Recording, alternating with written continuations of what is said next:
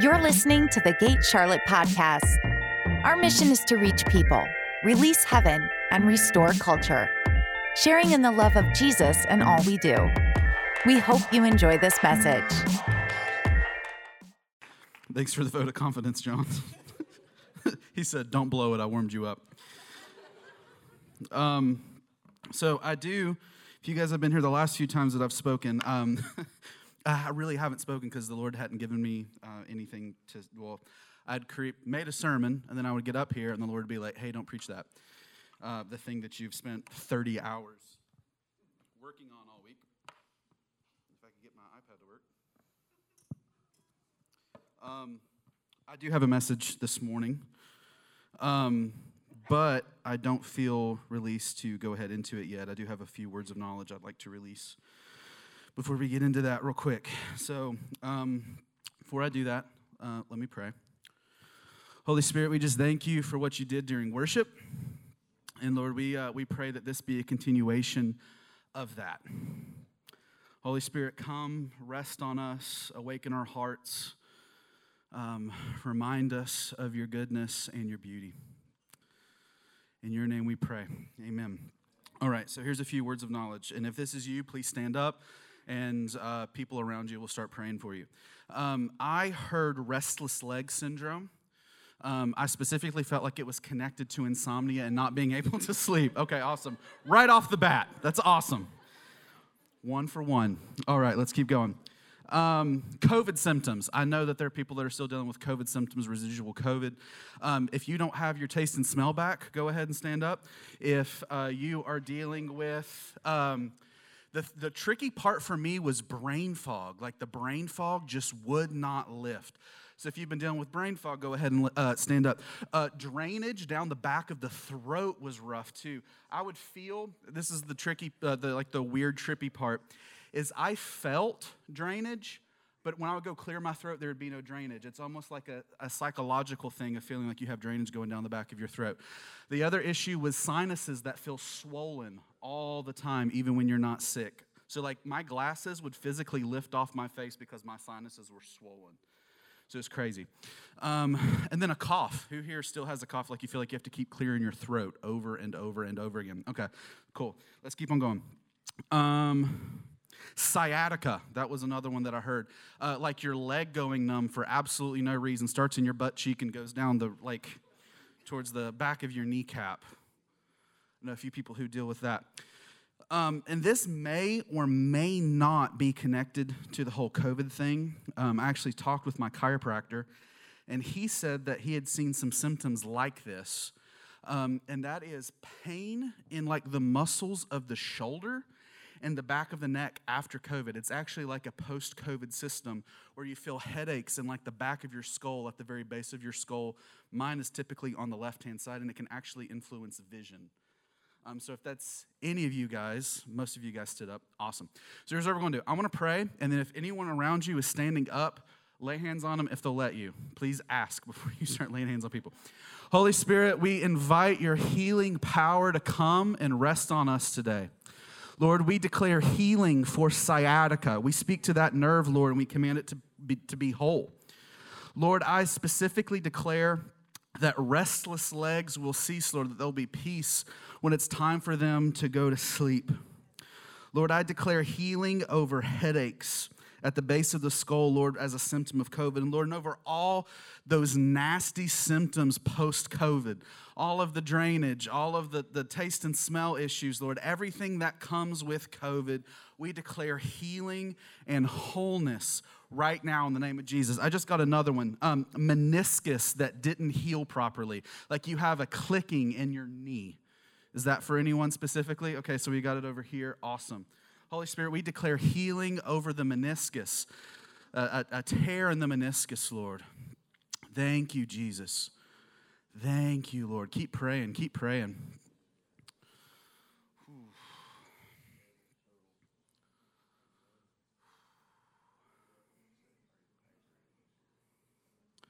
Is there someone with a torn rotator cuff that didn't heal properly?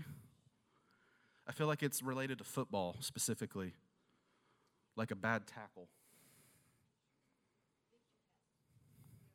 Victor, and he's not here right now, but we'll just release. I'll probably watch the live stream. So in the name of Jesus, Victor, we declare healing over you right now. Thank you, Lord. Thank you, Lord. Lord, I just declare brain fog to lift right now in the name of Jesus. In the name of Jesus.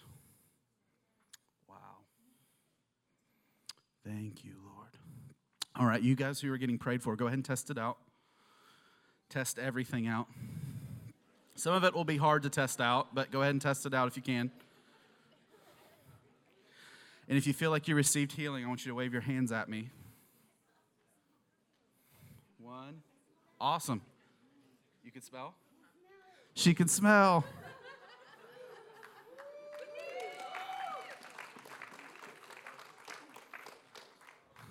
Awesome, awesome, awesome. I feel like there will be more later. So we'll just carry on. I love that I can hold the bottom of the mic and it doesn't freak out on me anymore. So we're getting that taken care of. So if you don't know me or I don't know you, my name's Jordan. I'm the youth pastor and young adult director here. I get to work with Nate and Dee Dee Stewart, who are the young adult directors. Love them deeply. Yeah, my wife's not here yet. She will be here. Unfortunately, her job made a shift where she has to work 1 weekend a month, and today was the day that they're having her work. She tried to file a religious exemption because it's Reformation Day. And she was like, I have to be there for Reformation Day. Reformation Day is my all-time favorite holiday. I wanted to dress up in a monk's robe and have like a hammer and a nail, but I could not find a monk's robe that was long enough. They all hit me like right above my knee, so it looked like I was just wearing a frumpy brown dress. And I was like, that's not, I mean, I might, John for sure would take pictures and make fun of me, so that's just not going to happen. It's my Catherine Coleman costume. Oh, come, Holy Spirit. If you guys have your Bibles, let's go to Hebrews chapter 10. We are going to talk about atonement and forgiveness. Oh, man. 500 years ago, Martin Luther started the Reformation talking about justification, which includes an element of forgiveness, our standing with the Lord, and our relationship with the Lord, kicking off with faith. But I want to kind of hone in a little bit more on forgiveness. So Hebrews chapter 10. This is we're going to hit 3 big chunks of Scripture today. So Hebrews chapter 10, verses 1 through 18. The law is only a shadow of the good things that are coming, not the realities themselves. For this reason, it could never, by the same sacrifice repeated endlessly year after year, make perfect those who draw near to worship. Otherwise, would they not have stopped being offered? For the worshipers would have been cleansed once for all. It would no longer have felt guilty for their sins. But those sacrifices are an annual reminder of sins. It is impossible for the blood of bulls and goats to take away sins. Therefore, when Christ came into the world, he said, sacrifice and offering you did not desire, but a body you prepared for me. With burnt offerings and sin offerings you were not pleased. Then I said, here I am. It is written about me in the scroll. I have come to do your will, my God. First, he said, sacrifices and offerings, burnt offerings and sin offerings you did not desire, nor were you pleased with them, though they were offered in accordance with the law. Then he said, here I am, I have come to do your will. He sets aside the first to establish the second. And by that will, we have been made holy through the sacrifice of the body of Jesus Christ once for all. Day after day, every priest stands and performs his religious duties. Again and again, he offers the same sacrifices which can never take away sins. But when this priest, talking about Jesus, had offered for all time one sacrifice for sins, he sat down at the right hand of God. And since that time, he waits for his enemies to be made his footstool. For by one sacrifice, he has made perfect forever those who are being made holy. The Holy Spirit also testifies to us about this. First, he says, this is the covenant I will make with them after that time, says the Lord. I will put my law in their hearts, and I will write them on their minds. Then he adds, their sins and lawless acts I will remember no more. And where these have been forgiven, sacrifice for sin is no longer necessary. Let's pray. Holy Spirit, we thank you for your word. We thank you for the word that you inspired. And right now, Holy Spirit, I ask that you anoint me to teach and preach your word, Lord. But I also ask that you open our eyes, Lord, that you open our ears, that you open our hearts, Lord, to see, to hear, and to grasp, to understand, to know everything that you have for us today. In your name we pray. Amen. Have you guys ever done something to appease the wrath of your mom? Yeah, I think all of us have at some point. When I was growing up, my mom and my dad both worked outside of the home, and my brother and I were homeschooled. And so my mom would wake up in the morning, assign us our homework. We sometimes would or would not get all of the homework done by the time they got home from work. And when we would see them coming home from work, both of them worked pretty stressful jobs. My dad oversaw a disaster restoration company. And so imagine dealing with people's houses flooded all the time and all the stress that comes along with that. And then my mom was a nurse, and we can see during the time that we're living in right now all the stress that comes along with being the nurse. And my mom would set out our homework for the day, and then she would leave us a list, like a to-do list of chores that we needed to have done by the end of the day as well. And my brother and I, being boys, would often spend most of that time playing PlayStation and watching movies and eating absolutely everything in the house. And we had a code that, or not necessarily a code, we had a thing that we would do every single day. We would call my mom before she was leaving for work, and we would just like, hey, we love you, you're awesome, you're perfect, you're beautiful, you're the most beautiful mom that has ever lived. And what we were really doing is we were testing the waters to see if she was angry before she got home, to see if it was a rough day at work. Because if it was a rough day at work, she'd be like, thanks, awesome, I'll be home soon. Did you get your chores done? Is your homework done? We'd be like, yes, yeah, about that. And we'd just like hang up the phone. And oftentimes what would happen is we would then work in, like my mom worked maybe 15 minutes from the house. And so we knew that after we had that phone call, we had about 20 minutes to get absolutely everything done. Obviously, we probably didn't have enough time to get our homework done, but we would like clean like madmen to try to get the house done. And so what would happen often is as soon as we heard the car pull into the driveway, my brother would like run up to the window and he would look through the blinds and he'd be like, she's got an angry look on her face. We need to hurry up and get it all done as quick as possible. And so like it would be like a mad dash. Have you guys, there's a video on YouTube of like two brothers cleaning up the house within like 20 seconds. And they're just running all over the house. They're throwing clothes into a hamper and throwing into the washing machine. And they're like vigorously vacuuming the floors while the other brother is sweeping in the kitchen. Like that would be us. And within 25 seconds, we would try to have absolutely everything done. Sometimes it worked. More often than not, it did not. And we would end up getting in trouble. And this whole thing, what would end up happening is we would approach our mom and we would say, hey, instead of getting grounded and instead of you taking our PlayStation or our laptop or something like that from us, what if we did A, B, and C? What if we cleaned your car, we swept up the floors, and we raked the lawn? Or what if we cleaned up your and dad's bedroom, we vacuumed the whole house, and we re-shingled the roof? We would think of like the most outrageous things to do. And it was like this thing in us of like, we have to do something to make it better. It was our own mistake that got us into the boat that we were in, but we have to do something to make everything better, because if mama's not happy, nobody's happy. That is a very true statement. I think it's in Proverbs somewhere if you look it up. But everyone messes up. Everyone messes up. It doesn't matter how old you are. You could be 60 years old. You could be 13 years old. Everyone messes up. And I don't want to focus this morning. I'm used to preaching at night, and I've told you guys that before. I'm used to preaching on Wednesday nights. I don't want to focus this morning necessarily on the mess up. I don't want to focus on the mess up because everyone knows we mess up. Does everyone in here mess up? I'm pretty sure everyone could raise a hand in that. We all know that we mess up. I want to talk about what we do with ourselves when we mess up.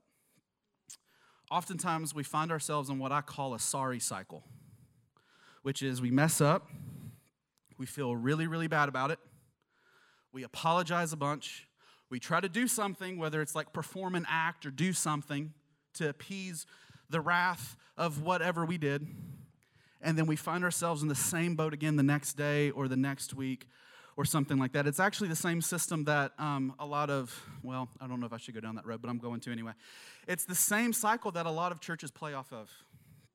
I got saved in youth camp 437 times because every single time the youth pastor would get up and preach and there would be a new sin highlighted and I would run up and feel like I had to get saved all over again.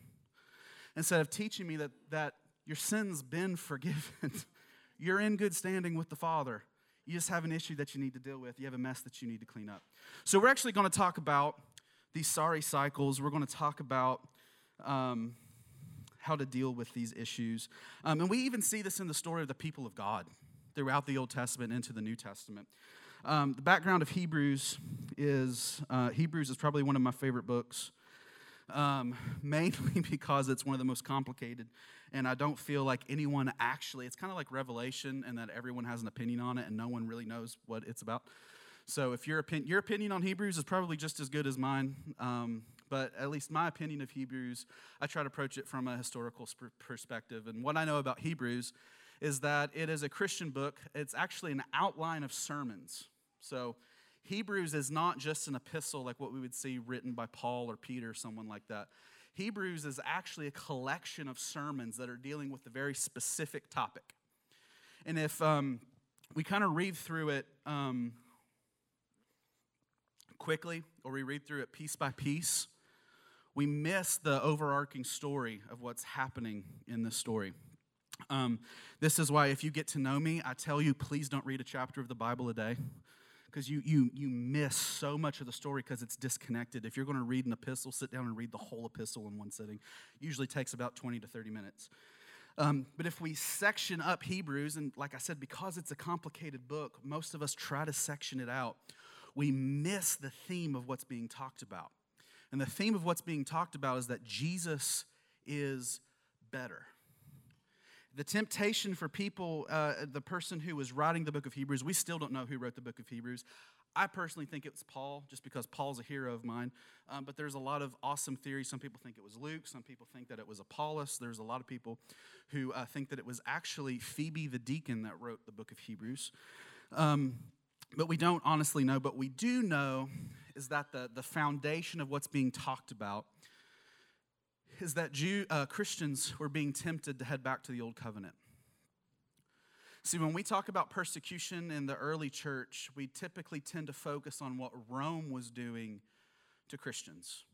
And Rome did a lot of horrible, nasty stuff to Christians. Fed them to lions, sawed them in half, boiled them in oil, lit them on fire. Crazy stuff. But we forget about the fact that it was also the very people of God that were also persecuting the people of God. And so the temptation by the Christians who were experiencing persecutions by the hand of the temple, and we see this with even Paul. Paul was one of the people who was doing the persecution.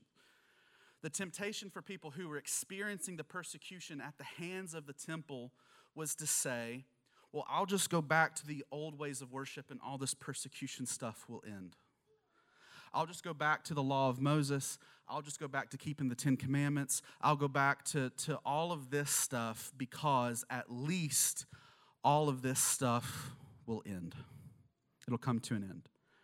And so the author of Hebrews is writing an encouraging message to Hebrew Christians. That's why it's called To the Hebrews, as Christians who are most likely living in Jerusalem at the time who are experiencing this persecution.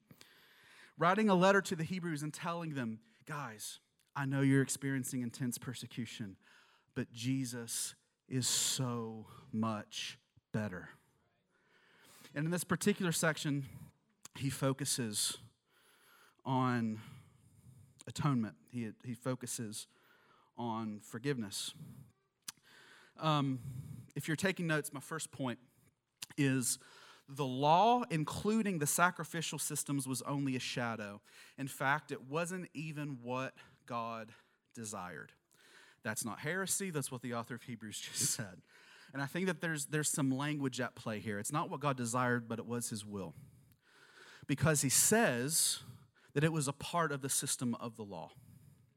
So it was given to God, to the church, as a system, but at the same time, it was not what he desired. And there's a very specific reason as to why, and we will get there in a few minutes. But before that, let's go to Exodus chapter 19, because I really want to paint a picture about what this sacrificial system looked like and the reason why it was given. Exodus chapter 19. I almost said Moses chapter 19. He did write it. Same difference. In Exodus chapter 9, verses 3 through 6, we see God's original covenantal offer to Israel. So Israel had been brought out of Egypt. God had brought them to the foot of Sinai, and he talks to Moses, and he makes them a very specific offer. And what we'll see is that Israel blows it, and there was a change in the offer. Exodus chapter 19, verses 3 through 19 says, Then Moses went up to God, and the Lord called to him from the mountain and said, This is what you are to say to the descendants of Jacob, and what you are to tell the people of Israel. You yourselves have seen what I did to Egypt, and how I carried you on eagle's wings and brought you to myself. Now, if you obey me fully and keep my covenant, then out of all nations you will be my treasured possession. Although the whole earth is mine, you will be for me a kingdom of priests and a holy nation. Remember that language. These are the words you are to speak to the Israelites. So this is the original covenantal offer. You're going to be a kingdom of priests to me. Again, notice that language. I'll pick up on it here in a minute. And then God gives, here's what you guys are supposed to do. These are the words you are to speak to Israelites. So Moses went back and summoned the elders of the people and set before them all the words the Lord had commanded him to speak. The people all responded together, We will do everything the Lord has said.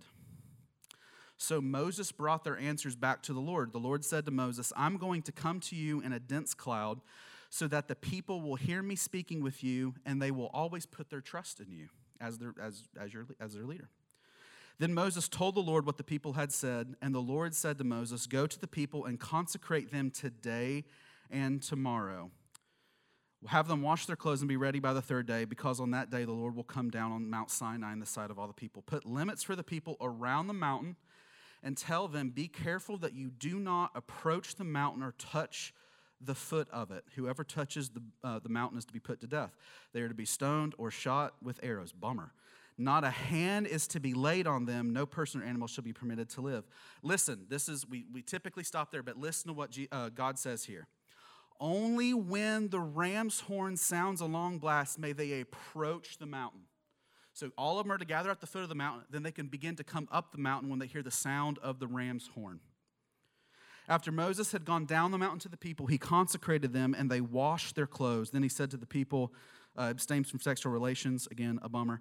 On the morning of the third day, there was thunder and lightning with a thick cloud over the mountain and a very loud trumpet blast. Everyone in the camp trembled. Then Moses led the people out of the camp to meet with God, and they stood at the foot of the mountain. Mount Sinai was covered with smoke because the Lord descended on it in fire. The smoke billowed up from it like smoke from a furnace, and the whole mountain trembled violently. As the sound of the trumpet grew louder and louder, Moses spoke with the voice of God, and the voice of God answered him. And then the story picks up in Exodus chapter 20, verses 18 through 21. This is the end. When the people saw the thunder and lightning and heard the trumpet and saw the mountain in smoke, they trembled with fear. They stayed at a distance and said to Moses, Speak to us yourself, and we will listen. But do not have God speak to us, or we will die. Moses said to the people, Do not be afraid. God has come to test you so that you will fear the Lord.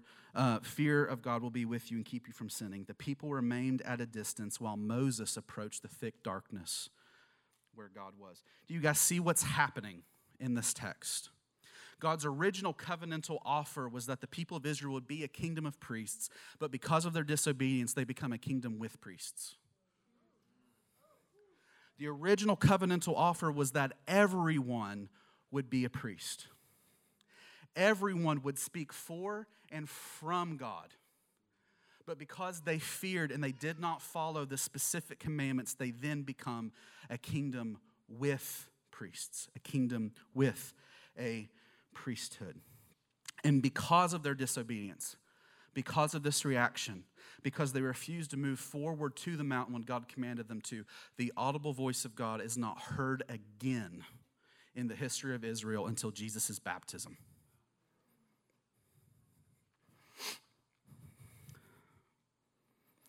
We could end there and go home. Because later on in the new covenant, we see in Revelation, I have called you to be a kingdom of priests. There's the restoration to the priesthood for the people of God. We'll keep moving through. My second point, this is the reason why the law system was not God's desire. It was his will, but it was not God's desire. God is a condescending God, and I do not mean that in a negative sense. God approaches people, and he reaches down to where they're at. It's the only way it can work. We can't reach up to God, but God has to reach down to us. And so in God's condescension, he reaches down to us and sees where we're at. He will not advance us beyond what we are capable of understanding. That's why there's so much revelation that's being released right now. We weren't ready for it 500 years ago. That's why the Reformation is still happening. That's why the Reformation is still happening. That's why the tagline of the Reformation was reformed and still reforming. It was meant to continue on. And this is part of that revelation. The law system wasn't God's desire because, one, and I could get in trouble to this, but please listen to what I'm saying. It gave the illusion of separation between God and man. It gave the illusion of separation between God and man. I'm going to comment on that. Please do not call me a heretic. And two, it could never accomplish its purpose. First was that it created an illusion that there was a distance between God and man, and two was that it could never accomplish its purpose. It's actually what the people of Israel wanted. Instead of saying we want to be a kingdom of priests, they asked for a priesthood. And biblical scholars will tell you that all the nations surrounding Israel at that time had a priesthood with animal sacrifices. So instead of looking up at God and saying, oh, I get to be a priesthood, I get to speak on God's behalf and God will speak directly to me, they said, actually, we want to be kind of like this country over here that has a priesthood and they get to sacrifice the animals, and then they have this sense of atonement. So it could never accomplish what God wanted, or it could never accomplish its purpose, and it gave the illusion of separation between God and mankind. Let me qualify this, please. Sin separates us from God, but not on his end. Sin separates us from God, but not on his end. Oftentimes we'll quote the passage, God is so holy, how could he look at sin? The very next chapter it says, so why do you? There's teachings in the church about the atonement we'll look at the story of Jesus. When Jesus is on the cross and he cries out, my God, why have you forsaken me? And there's preachers who will preach, that's because when Christ took on the sin of the world, that God had to turn his back to Jesus because he could not look upon sin. When in actuality, Jesus is quoting a psalm that starts with, my God, why have you forsaken me? But it ends with talking about the triumph of the sacrifice and the fact that the Lord hadn't forsaken his servant. I think it's Psalm 22, but don't quote me on that. So, now that I've qualified that, let me continue on. Salvation was never included as a part of the law, anywhere. Salvation was never included as a part of the law. Only blessings and cursings based upon performance by individuals, as well as favor and wrath based upon the performance of the whole people. So you can go all the way back and read Deuteronomy. You can go all the way back and read Exodus. There is no promise of salvation. There is no promise of heaven or anything like that. It was, if you do this, you will be blessed. If you do this, you will be cursed. If the whole people of Israel does this, there will be blessing and favor upon the people of God. If the whole people turn their back on me, there will be wrath. And so for some odd reason, and I say this as someone who talks with young people, I say this as someone who is currently studying theology in seminary, I don't know where in the world we got the idea that because we're saved, we still have to keep these elements of the law to remain in right relationship with the Lord, because it is absolutely nowhere in Scripture. It's over 500 years of church tradition, though. As Paul mentions in Galatians, this law, this atonement system, the law did serve a purpose in the sense that it pointed to the fact that humanity constantly makes stupid decisions. All through, if you want to see how stupid the children of Israel are, and I mean this, they literally carried around God's presence on a stick. The Ark of the Covenant, presence of God went everywhere with them. Presence of God was on a stick as they marched around the desert, and they still turned to idols. The story later on, after this story in Exodus, cracks me up.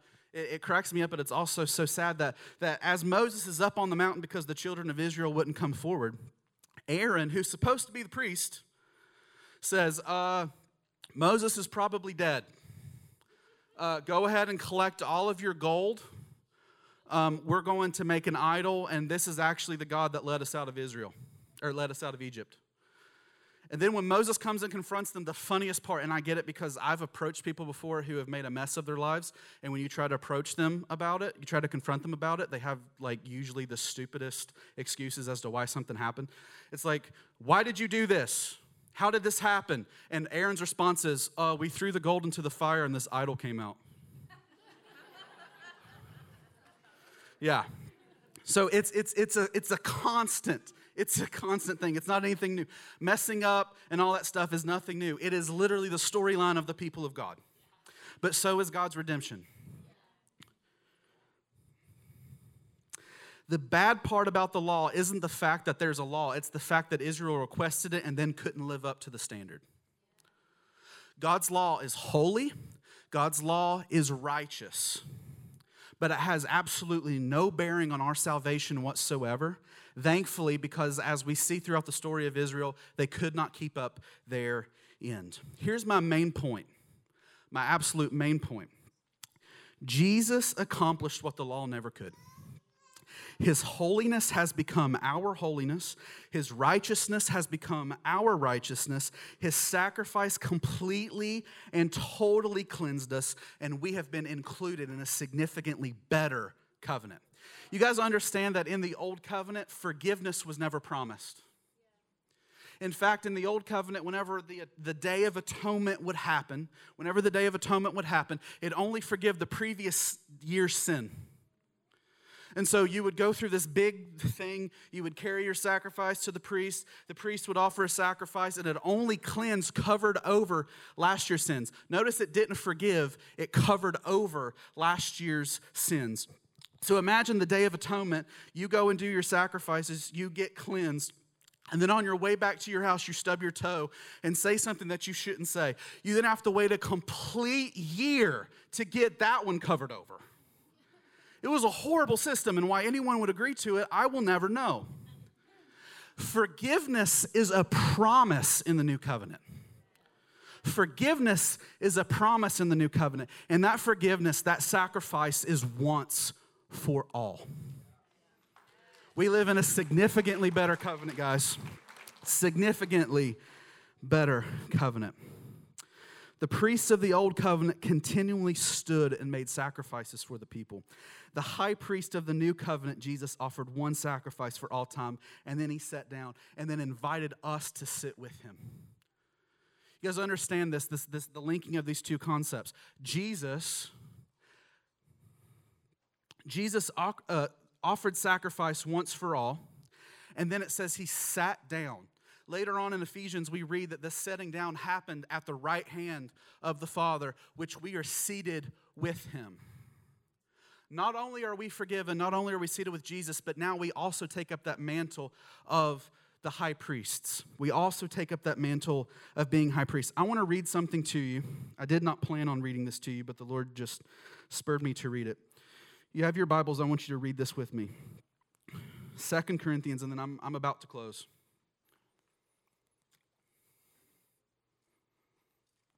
Oh, man.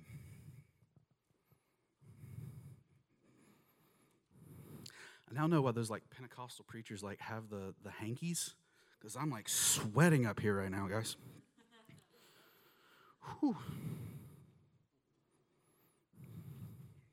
2 Corinthians chapter 5, starting in verse 16. From now on, therefore, we regard no one according to the flesh. Even though we once regarded Christ according to the flesh, we regard him thus no longer. Therefore, if anyone is in Christ, he is a new creation. The old has passed away. Behold, the new has come. All this is from God, who through Christ reconciled us to himself and gave us the ministry of reconciliation. That is, in Christ, God was reconciling the world to himself, not counting their trespasses against them, and entrusting to us the message of reconciliation. Therefore, we are ambassadors for Christ, as if God was making his appeal through us. We implore you on behalf of Christ, be reconciled to God. For our sake, he made him to be sin who knew no sin, so that in him we might become the righteousness of God.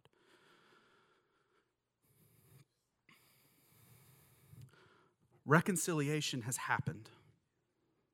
And now we've been given the ministry of reconciliation. I don't have a closing point. I want to leave you with a question, though, and then we're going to transition to prayer. Here's my question. If reconciliation and forgiveness on God's side is done, if reconciliation and forgiveness on God's side is done, then how do we have the right to carry unforgiveness towards others? If we've been given the ministry of reconciliation, that means that sometimes the only person holding unforgiveness towards someone is you. It's done on God's side. And so as we continue on with our life, as we interact with people, as we talk with loved ones, as we talk with friends, as we talk with family, people who are living in sin, are we proclaiming reconciliation and forgiveness over them? Because that's what we're called to do as those who have received forgiveness and reconciliation. Let's stand up.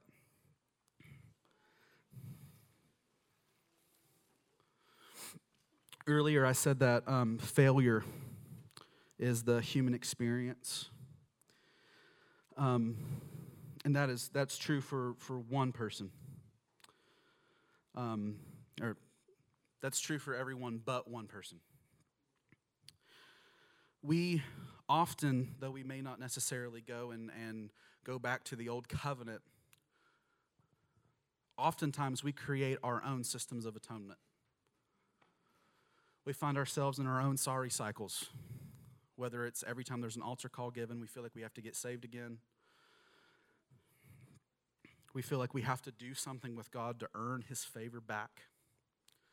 I'm here to tell you that that was completely and totally dealt with 2,000 years ago.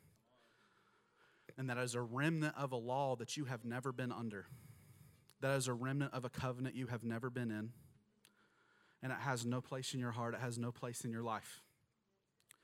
So what I want to do is for everyone in the room, if that's you, if you're the person who says, yeah, I create my own systems of atonement, whether it's with I make my spouse angry, or I make my mom and dad angry, or I make my boss angry, whatever your system of atonement applies, whether maybe it specifically applies to God. I keep on messing up. I keep finding myself in this system, and I keep saying I'm sorry and that I'll never do it again, but I find myself in that same place the next day, the next week, the next month. Today is the day to receive that forgiveness once for all. It's already been accomplished on his end. All we have to do is receive. So I want you to pray with me. Every head bowed, every eye closed. Jesus, we thank you for your sacrifice. We thank you for your forgiveness, that we can receive holiness and righteousness and forgiveness once for all. We don't have to beg. We don't have to plead. We only have to receive.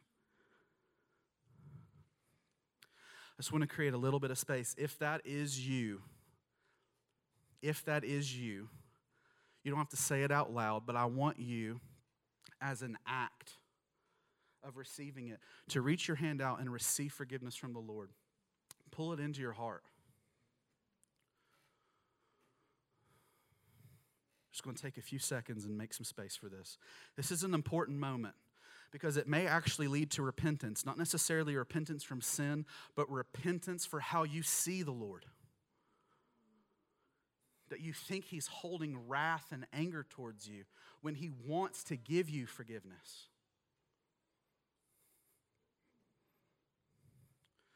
Thank you, Jesus. Thank you, Lord.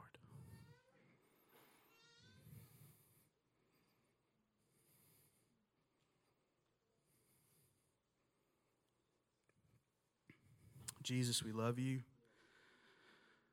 We thank you. We honor you. We worship you. And we thank you that we are forgiven people in a better covenant. In your name we pray. Amen. You've been listening to the Gate Charlotte's podcast. Consider subscribing so you don't miss a message, or sending this to someone who might need encouragement today. Thanks for joining us.